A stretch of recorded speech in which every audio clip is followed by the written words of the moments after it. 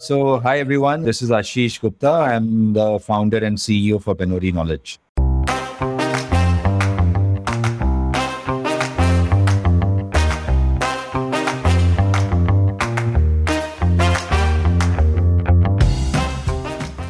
KPO or knowledge process outsourcing is a fast growing industry that has been a major contributor to India's services exports revenue.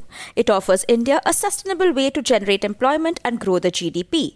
In this episode, your host Akshay Dutt is talking with Ashish Gupta, the founder of Benori Knowledge and a pioneer in the KPO space, having been in the founding team of India's very first large KPO, Evalueserve. Ashish has had an amazing journey of building not just startups but also two of India's most respected private universities, Ashoka University and Plaksha University. In this conversation, he goes through his journey and shares lessons for founders and startup builders. Listen on, and if you like such insightful conversations with disruptive startup founders, then do subscribe to the Founder Thesis podcast on any audio streaming app.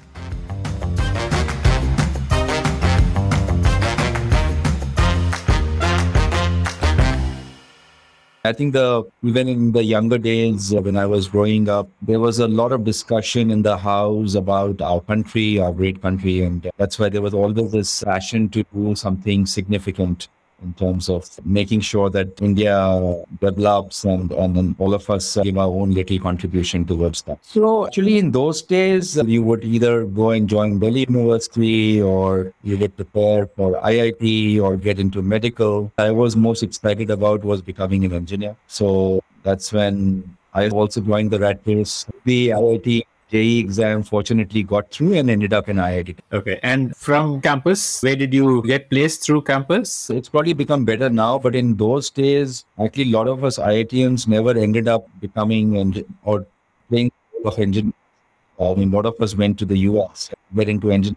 I actually did the mix of the two. Although I had got through IIM Ahmedabad, I still decided to go to Carnegie Mellon for my MBA. There also, it was a difficult decision, but talking to a lot of people, and they said, look, go out and explore the world and get a global exposure, build a global network. And then since I was so passionately Indian and they see, my mindset, I said, okay, fine, let's go there for a couple of years, but then anyways, I'll come back.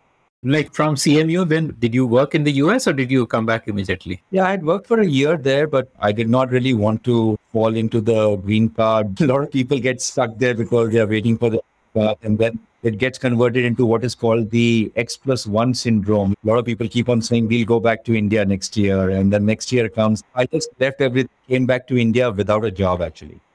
In those days, that was probably the only way of doing it. I had come back at a time when companies had basically hired already for the next incoming class. So there were very few opportunities, but I got lucky again. So I've been very lucky in life. I've been blessed on various dimensions. So I came back and then I joined McKinsey. Okay, which was a pretty coveted career path to follow. Absolutely. Okay, so you joined as a consultant, like you were solving problems for clients around optimization of business models or go-to-market or cost-cutting, stuff like that. Yeah, classical management consulting. The interesting part was that even McKinsey was young in India at that time. So there were a lot of different experiences in terms of helping out with various aspects of a business. So it was almost like working in a startup. Yes. How did the move to Evalueserve happen? Before I joined Evalueserve, I created a .com. At that point in time, model which we had started with was similar to Facebook. But there were, I think, two issues. One was that I actually did not know how to execute. So it's like how to write code. No. We obviously hired people to build the product or build the website and everything. But how to execute in a startup environment, right?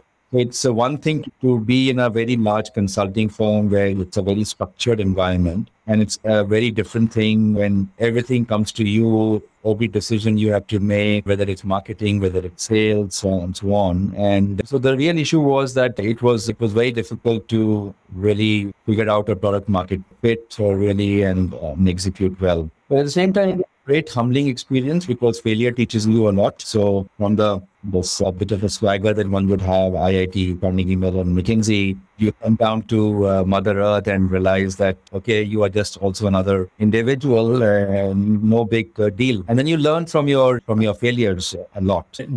So this was like a bootstrapped endeavor, like you put in your own money in building the product? A little bit of my own money. Actually, I've been all my savings into that. So by the time I wrapped up that .com, I was down to 3,000 rupees in my bank. But we did raise some money from some angels at that point in time. Okay.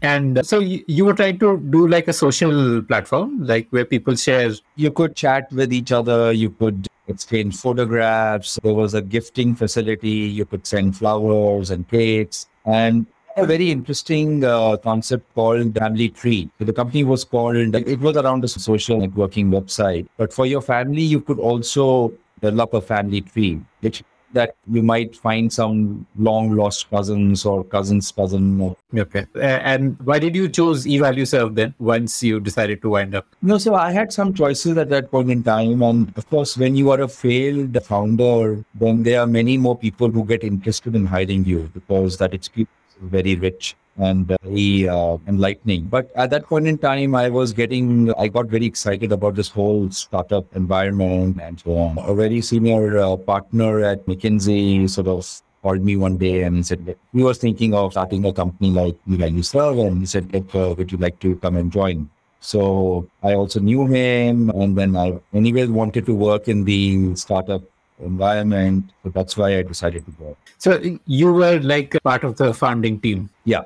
Okay. And so tell me about the journey of how Evalueserve scaled up. How did they discover product market fit? What were their growth levers? You've seen that journey intimately, probably from the first 10 employees to, I don't know, it must be thousands of employees now. Forever, I was called the employee number -1 because I joined before there was anything, right? What had happened is in 1999, McKinsey had come out with a report for NASSCOM, the first report. And in that, along with all the other IT services and BPM services, in that report, there was also a lot of mention for higher value-added services in India. That in the area of data analytics or R&D or things like this. Given the background that we had, we always felt that India is, as a country and the talent pool that we have here is very capable of delivering on very high-end services from here. So the focus from the very beginning was on what is now called KPO, Knowledge Process Outsourcing. That is actually a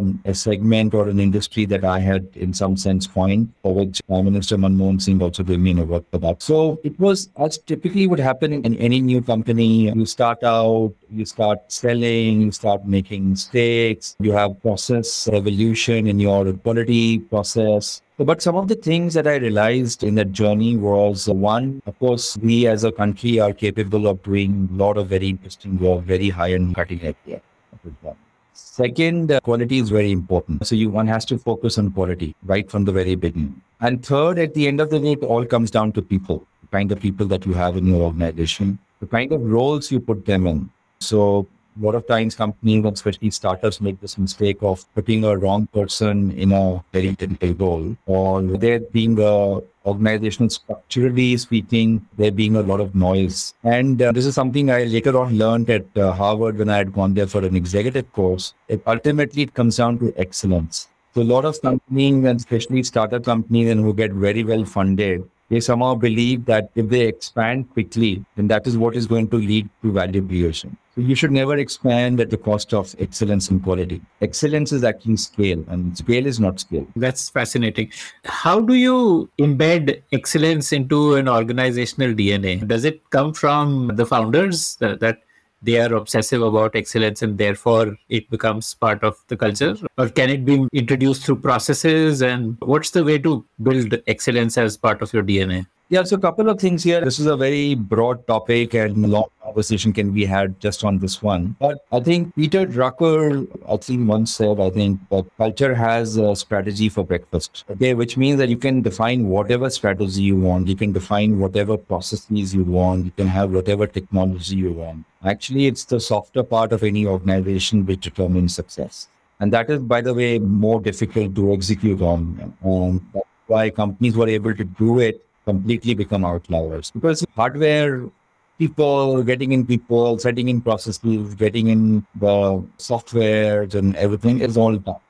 all standard. There's no differentiation. So the reason I bring this up is ultimately the culture of any organization, and specifically so in a startup, because in a startup, you're just growing and evolving, and the culture also happens over the first few years. So you need to be careful that you don't let it happen. There have to be a set of values which are not only on paper and on your nice website, but a value system which you live and die by. It starts at the top. Because if the founders themselves are not adhering to the value system which they themselves want to create, why would anybody follow that value system? Learned from a colleague of mine that in Germany, they have a saying that when a fish starts rotting, it rots head downwards. Okay. So the same is true in any organization. You can have whatever else, but if the management, senior management, founders are not walking the talk, are not living by example, are not adhering to these value system day in and day out, no matter what you do, things will fall apart. And how did they do customer acquisition? They had like someone in the US. So was that like a tough battle to convince people to outsource to India, especially high-end work? Yeah. So most of the companies in that model would have a onshore in the market kind of a sales force. Actually, that's how it works. Okay. And it was during this stint that you were also a founder for Ashoka University. Tell me about that. So basically, there were some of us who were more from the IIT engineering background who wanted to do something in this space. There was another group of people who were also wanting to do this, but more from a liberal arts perspective. And through a common friend, all of us came together in the year 2008.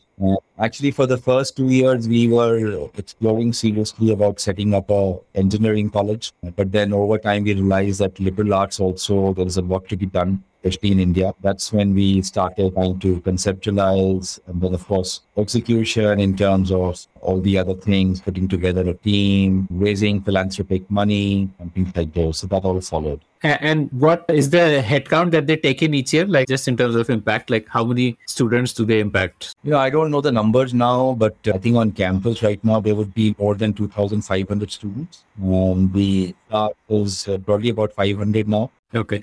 This led to Plaksha also eventually, like this experience kind of like why Plaksha when you already were part of one university? Why did you also go ahead with the second university, like being a founder there? As I mentioned, some of us in the early time wanted to set up an engineering college, right? So that became Ashoka and Liberal Arts and Sciences, absolutely wonderful initiative. But in 2015, I had an opportunity to start thinking about Plaksha as well. And in a forum, then we were discussing along with some other people around the need for a modern day tech university in the country. So that sort of gave me an idea that why don't I think about getting involved in a second university initiative? And that's when again spoke to some of my friends from the earlier days who were interested in doing something like this. And then some 5, 7, 8 of us got together in 2015-16 timeframe and started working on Plaksha at that point in time. I think around 2016 is when you left Evalueserve. So what was the trigger that made you want to leave Evalueserve? Well, Evalueserve was very simple. I just wanted to do something else. I've been doing this 15, 16 years. I just wanted to, and actually also I wanted to take a break. And even working like this almost 22 years, 23 years. And along with that, I also wanted to give myself an opportunity to just be with myself. So I realized that what I really enjoyed doing the most was to build something and be part of institution building. And the other thing which I had always realized that one needs to stick to one's core, and the whole area of knowledge services and everything, I knew something about it. So in 2018, then I founded Benori Knowledge. How was it different from Evalueserve, or was it largely like a similar kind of business segment that you were targeting? Or I mean, the question is not how it was different or not different. The question is what I wanted to do. In my evaluation of so many business plans around that time, and then I was also having dinner with a prof of mine from HBS, and he was also talking about how a lot of companies, and especially in emerging markets, are stuck inside this iron triangle of cost, quality, and time towards information, intelligence, and insights. Can you go a little deeper on that? Yeah, so lot of companies, and when I was going through these business plans, startup founders, I was meeting them. They actually did not know a lot about their customers, about their competition, about their markets, so on and so forth. So there was a knowledge breakdown in some sense. Either the cost of that knowledge was too high, or the quality of that knowledge was too low, or turnaround time that some of their partners would take to give knowledge was again too high. So they were stuck inside that triangle. I met other companies which were much larger, 2,000, 3,000, 4,000 crores in turnover. They were facing the same issue. So I put everything together and I said, look, why don't I have a more of an India focused APO, which can help so many of these good companies in unshackling themselves from that iron triangle. And again, there were whole India notion behind it also, which was that so many of these companies are good, but because of lack of this intelligence and these insights, they are not able to unleash their own potential. And because of that, they have a lesser growth rates. And because of the lesser growth rate, there isn't enough job creation in the country. All of these great companies, good companies with all these insights and data and everything in a cost effective and a high quality manner. And they probably will be able to do better, grow more. And with that, they will more job creation in the country. I want to make my own little contribution towards that also over the 10, 15 years. Let me just recap my understanding. So the iron triangle is basically that if you want high quality, like if you want the quality access to be high, then the cost and time access will also become high. So then if you want high quality information, then it will also cost you more and will also take more time. And that kind of was restricting companies from really using the data. We are in a data rich era today where there are a lot of sources from where the raw data is available, but companies are not really able to convert that raw data into knowledge and build on it for better decision making. Yeah, absolutely. Absolutely. And that's a big problem. It will be a huge problem. And there are many more Benori knowledges around here. What was your first project like? Tell me what problem did you solve, or how did you help a company to get access to knowledge which helped them to optimize? So the first project that we actually worked on, a friend who is a VC, he actually called me and he said that he wants to keep a track of 500 startups. Okay, like his portfolio companies or just potential investments. And that was really the first project.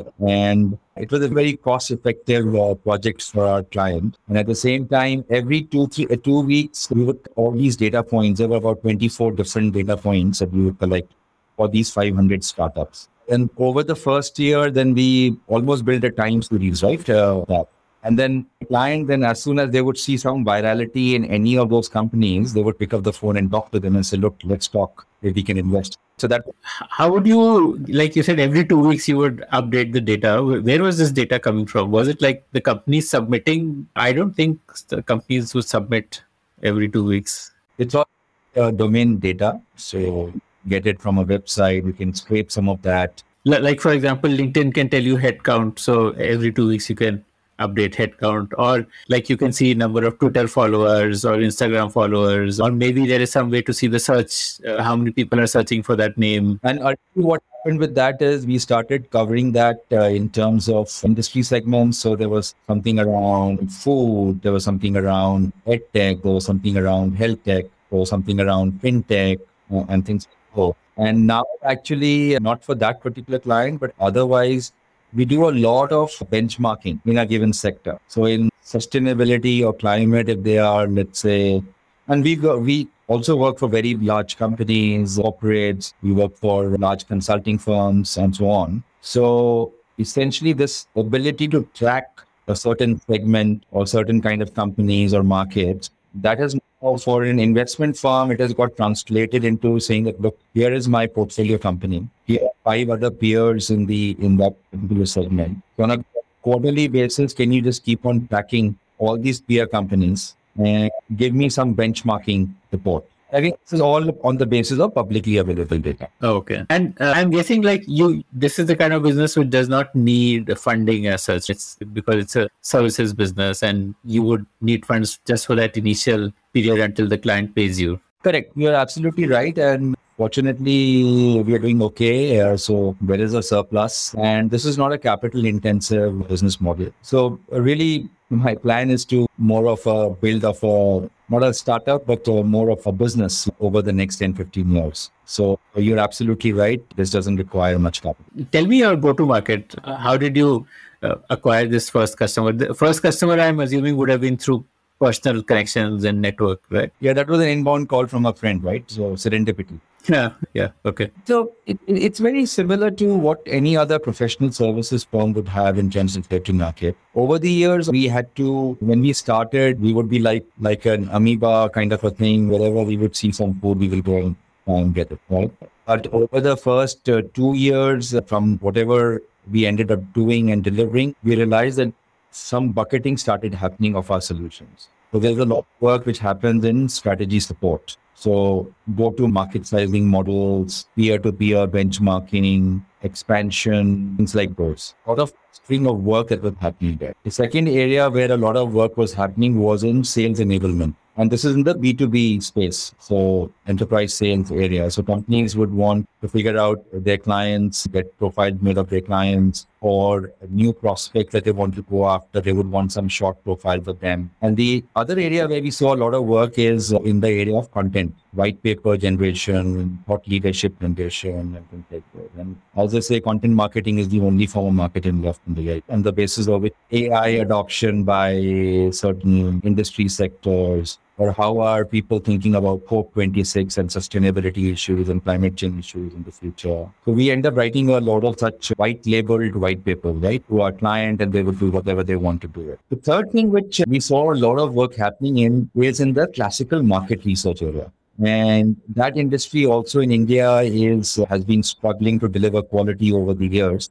There are a few companies which are good companies, but mostly the quality aspects of market research projects in India has not been very high. So we not only do B2B servers, but we also do B2C servers. But our strength lies in that area of primary research, being able to interview key stakeholders. We can also do multilingual work. A lot of companies in India are expanding in the Middle East or Southeast Asia, and they would like to understand the lay of the land in those markets as well. So what we saw was this clustering of all these solutions. So we actually came down from 25 different things that we were doing to these 5 or 6 that we do now. The other thing that we saw was a consulting firm on one side, investment firms on the other side, and especially the startup community had a lot of requirement for bandwidth, smart bandwidth. So a lot of consulting firms who are clients of ours, they had more work. And of course, then COVID happened, but post-COVID demand just erupted, right, in the professional service. So they would have work, but no people to deliver. So where they started outsourcing some of their research part of their projects to us. We now actually work for the top 10, 15 global consulting firms doing all kinds of interesting work for them, right? Let me just go through each of these segments that you have spoken about. So the first segment you said is you do strategy support. So you would be competing with a McKinsey there? Like it would be similar to what? No way. We are a research and data solutions.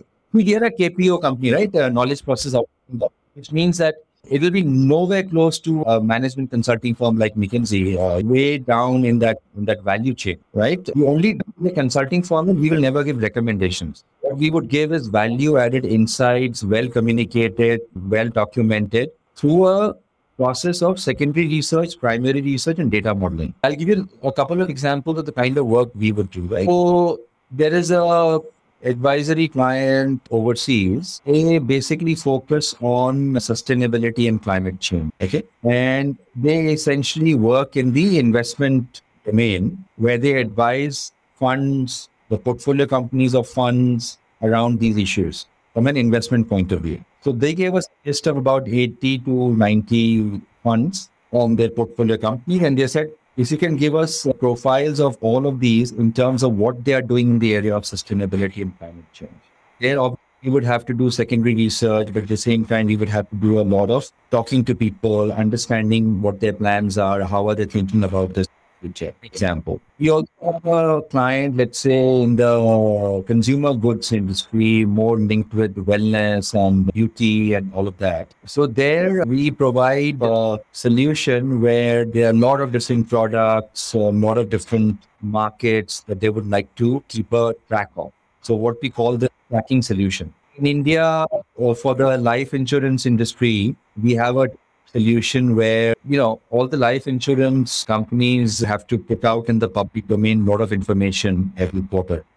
Get all that information, clean it up, and then visualize that in some dashboards in terms of how every company is doing on various parameters. Okay. So in the edtech space, somebody, a private equity client of ours, wanted to figure out the tuition sector in India, right? And everything. So for that, we did about 500 surveys with students. We did about 600 interviews with the tuition center owners and put it all together, offering, right? So the client comes to us, be a consultant, could be an investor, could be a corporate, could be a startup, could be a VC. And process, we will put together the final solution for them. And this is also the part of your business which you call as classical research. The question is whether classical research exists in today's world, right? But yeah.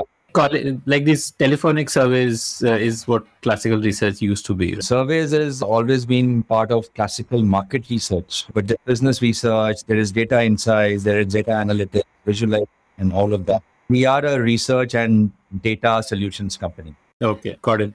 And what do you do for sales enablement? Give me some examples there. No, so there is let's say an IT client of ours, right? They would want to constantly be on top of their clients, right? In terms of what is happening, news flow, where could there be other opportunities for them to sell more of their services and solutions.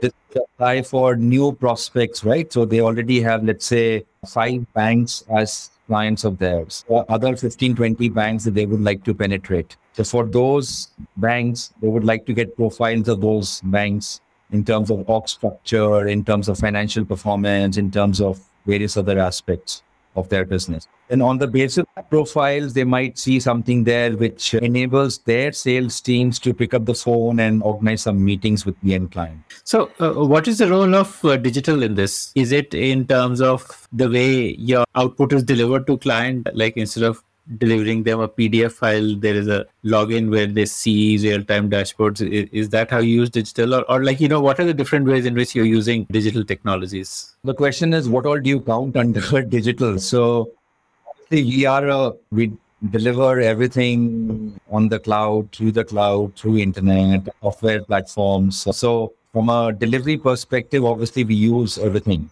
all technology. The place where I think really in our industry, what one has to think about is how can you use technology to deliver more efficiency, to deliver better quality. A lot of automations that one would do, right? You would have a certain process of getting information from the net in secondary research terms. Can you make that process more efficient? But to the best of my knowledge, there are a few companies who have some tools and, for example, the whole area of NLP, right? So a lot of companies in professional services industry are trying to figure out use cases for NLP.